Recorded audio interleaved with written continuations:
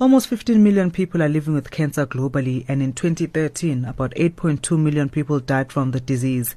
In the same year in South Africa, cancer was the leading cause of death, with close to 60,000 pathology-confirmed cases. Common cancers in the country include prostate, lung, breast, cervical, and colorectal. And these cancers have to compete for resources with other more prevalent diseases such as HIV/AIDS, TB, diabetes, and malaria. But does skin cancer receive the kind of attention given to other cancers?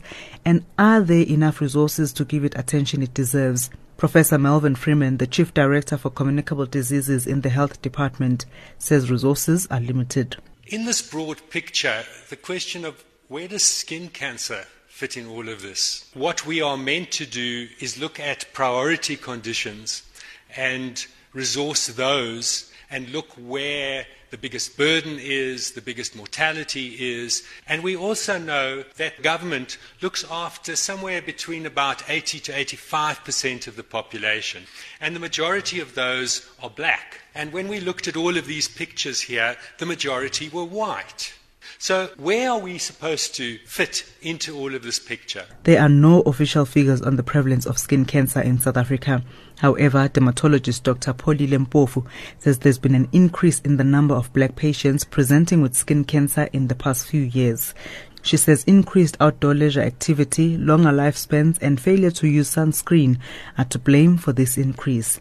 Mbhele says myths around skin cancer in African communities are causing more harm. We know that the reason why there's such a high incidence of morbidity is because of the late presentation. They don't believe that the sun is dangerous to them. Therefore, when they have a problem, they don't really run to the doctor quickly. Even the doctors themselves, we know that with patients with xeroderma pigmentosum or with albinism, the doctors are just so blasé about it, they don't even check them properly. If they come for flu, they should be examined for sun damage. They should be examined for skin cancer. When you see someone for injection of a contraceptive, they should be examined for skin cancer if you know that they are predisposed. People with albinism are also at high risk of developing skin cancer.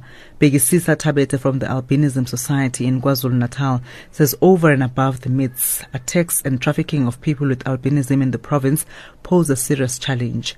Tabete says people need to be informed. Most unfortunately, maybe we'll have to work close with Dr. Roach in providing a relevant academic approach in albinism. There is a very little information about albinism that is scholarly. So we need scholarly articles that are addressing albinism far above human beliefs. We've got a number of cases of skin cancer, and unfortunately, people with albinism are born from poor families. We want to talk to them on how to care for their skin, how to take care of themselves. The Chief Executive Officer of the Skin Cancer Foundation, Dr. Mark Rosha, says his organization is willing to engage government on prioritizing skin cancer. He stressed the importance of using sunscreen across all racial groups. The foundation will use the 1st of September to encourage people to get screened for skin cancer and get treatment immediately if it is detected. Thabile Mbhele, SABC News, Johannesburg.